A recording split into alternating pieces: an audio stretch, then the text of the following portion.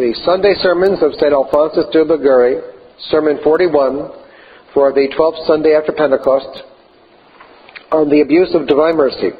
Take care of him. In the name of the Father, and of the Son, and of the Holy Ghost. Amen. In this day's Gospel we read that a certain man fell into the hands of robbers, who after taking his money wounded him, and left him half dead. A Samaritan who passed by saw him, and taking pity on him, bound up his wounds, brought him to an inn, and left him in the care of the host, saying, Take care of him.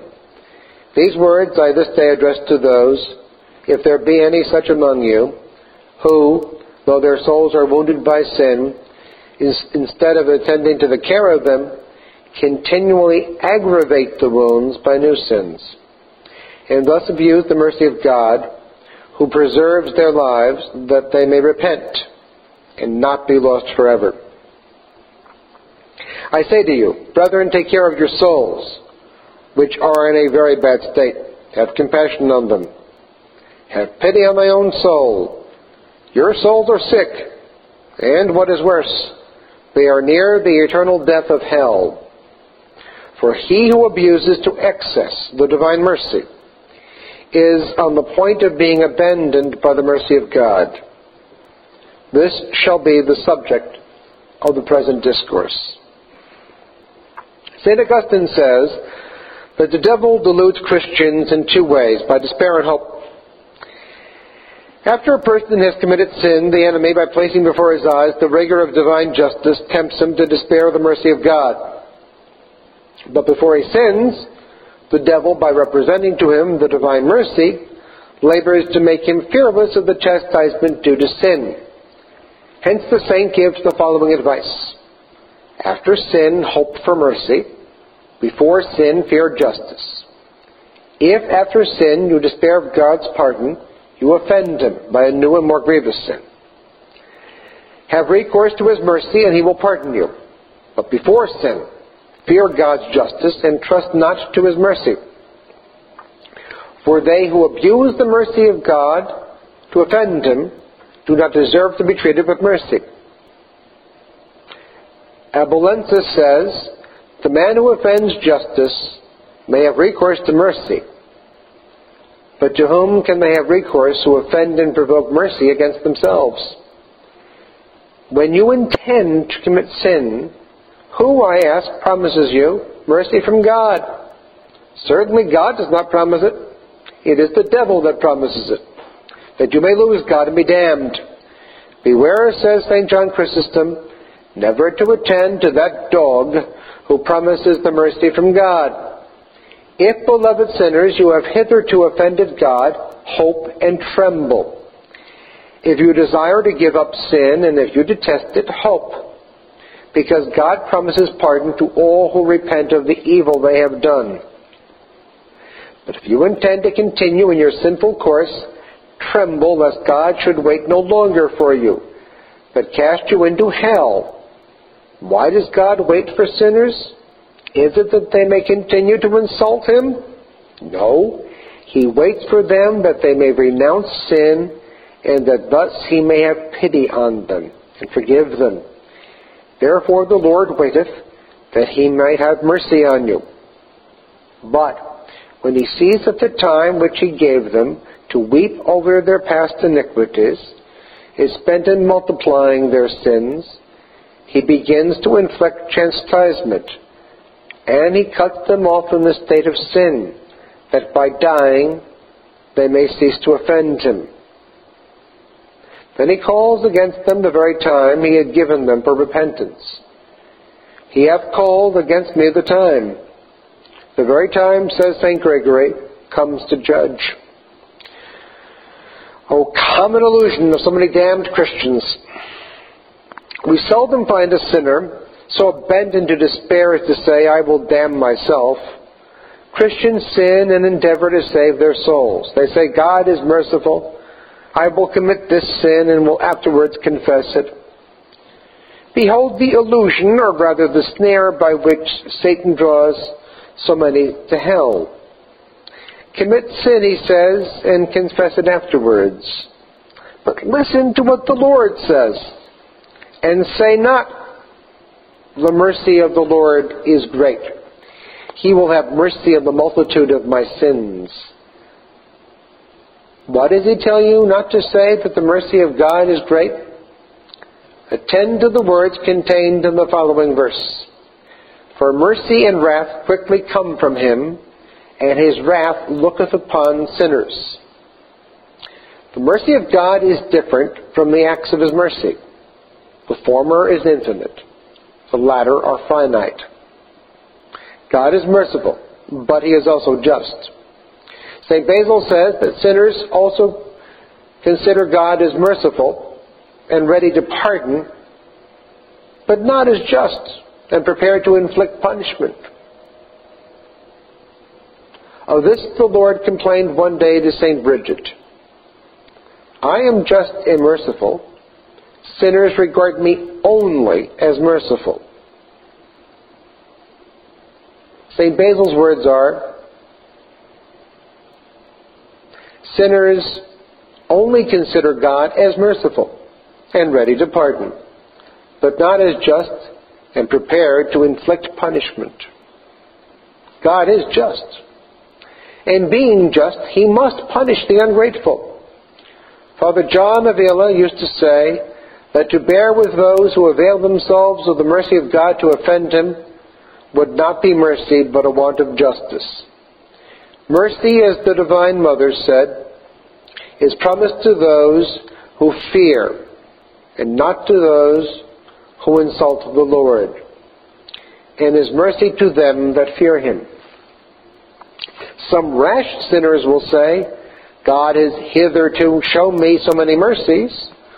Why should he not hereafter treat me with the same mercy?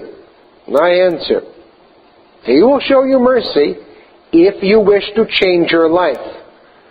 But if you intend to continue to offend him, he tells you that he will take vengeance on your sins by casting you into hell. For revenge is mine, and I will repay them in due time, that their foot may slide. David says that except you be converted, he will brandish his sword. The Lord has bent his bow and waits for your conversion. But if you resolve not to return to him, he will in the end cast the arrow against you, and you shall be damned. O God, there are some who will not believe that there is a hell until they fall into it. Can you, beloved Christians, complain of the mercies of God after he has shown you so many mercies by waiting for you so long? You ought to remain always prostrate on the earth to thank him for his mercies, saying, the mercies of the Lord, that we are not consumed. Were the injuries which you offer to God committed against a brother, he would not have borne with you. God has had so much patience with you, and he now calls you again. If after all this he shall send you to hell, will he do you any wrong? What is there, he will say, that I ought to do more for my vineyard, that I have not done to it? Impious wretch, what more ought I to do for you than I have not done? St. Bernard says that the confidence which sinners have in God's goodness when they commit sin procures for them not a blessing but a malediction from the Lord. O deceitful hope, which sends so many Christians to hell! They do not hope for the pardon of the sins of which they repent, but they hope that though they continue to commit sin, God will have mercy upon them, and thus they make the mercy of God serve as a motive for continuing to offend him. Oh, accursed hope! Hope which is an abomination to the Lord. And their hope, the abomination, this hope will make God hasten the execution of his vengeance. For surely a master will not defer the punishment of servants who offend him because he is good. Sinners, as St. Augustine observes, trusting in God's goodness, insult him and say, God is good, I can do what I please. But alas, how many, exclaims the same St. Augustine, has this vain hope deluded? They who have been deceived by the shadow of vain hope cannot be numbered. St. Bernard writes that Lucifer's chastisement was accelerated because in rebellion against God, he hoped that he should not be punished for his rebellion. Ammon, the son of King Manasseh, seeing that God had pardoned the sins of his father, gave himself up to a wicked life with the hope of pardon. But for Ammon there was no mercy. St. John Chrysostom says that Judas was lost because, trusting in the goodness of Jesus Christ, he betrayed him. He that sins with the hope of pardon, saying, I will afterwards repent and God will pardon me, is, according to St. Augustine, not a penitent, but a scoffer. The Apostle tells us that God is not mocked. It would be a mockery of God to offend him as often and as long as you please, and always to receive the pardon of your offenses. For what things a man shall sow, says St. Paul, those also shall he reap. They who sow sins can hope for nothing but the hatred of God and hell. Despiseth not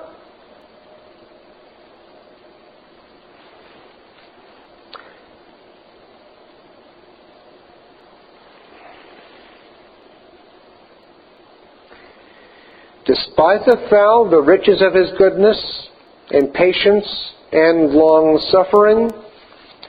Do you, O sinner, despise the riches of the goodness, of the patience, of the long-suffering of God towards you?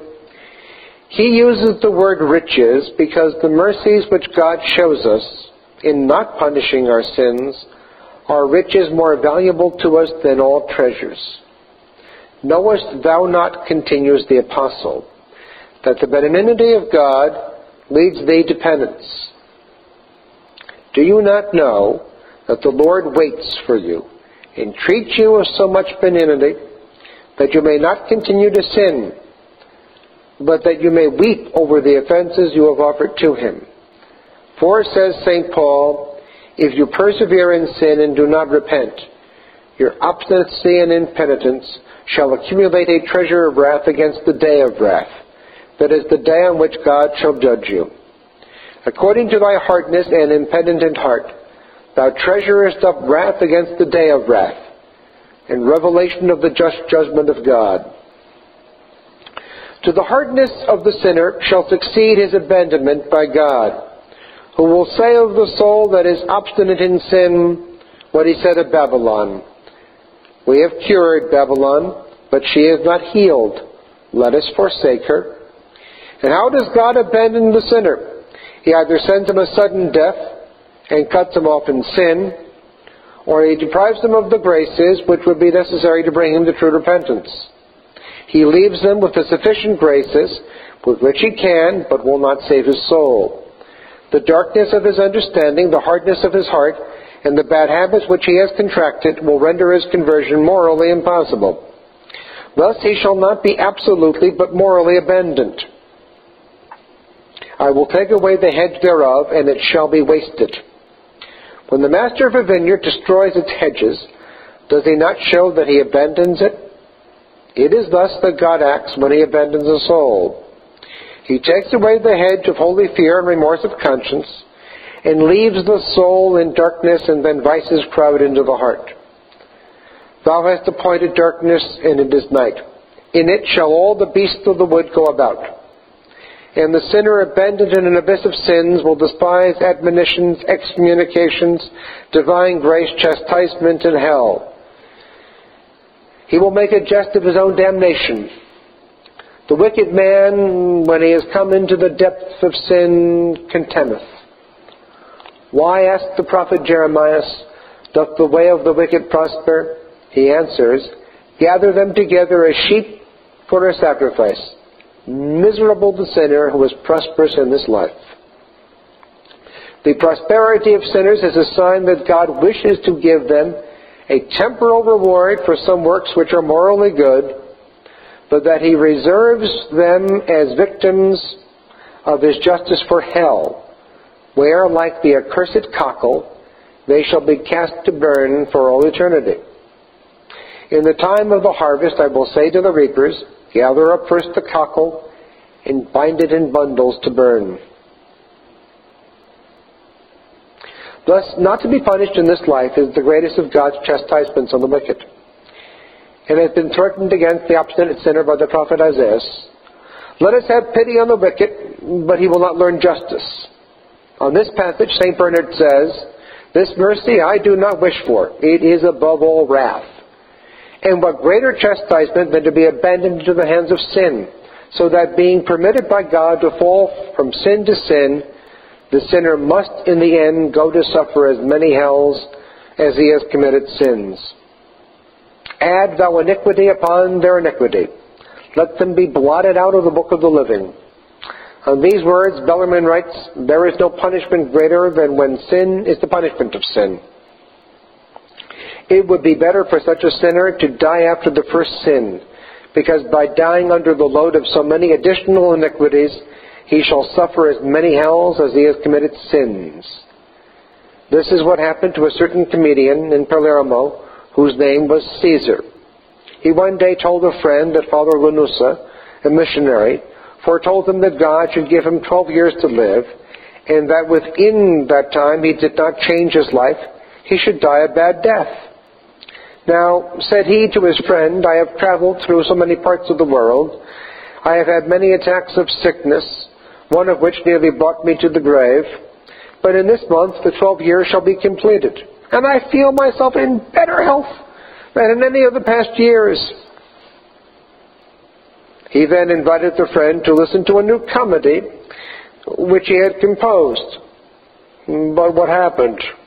On the 24th of November, 1688, the day fixed for the comedy, as he was going on the stage, he was seized with apoplexy and died suddenly.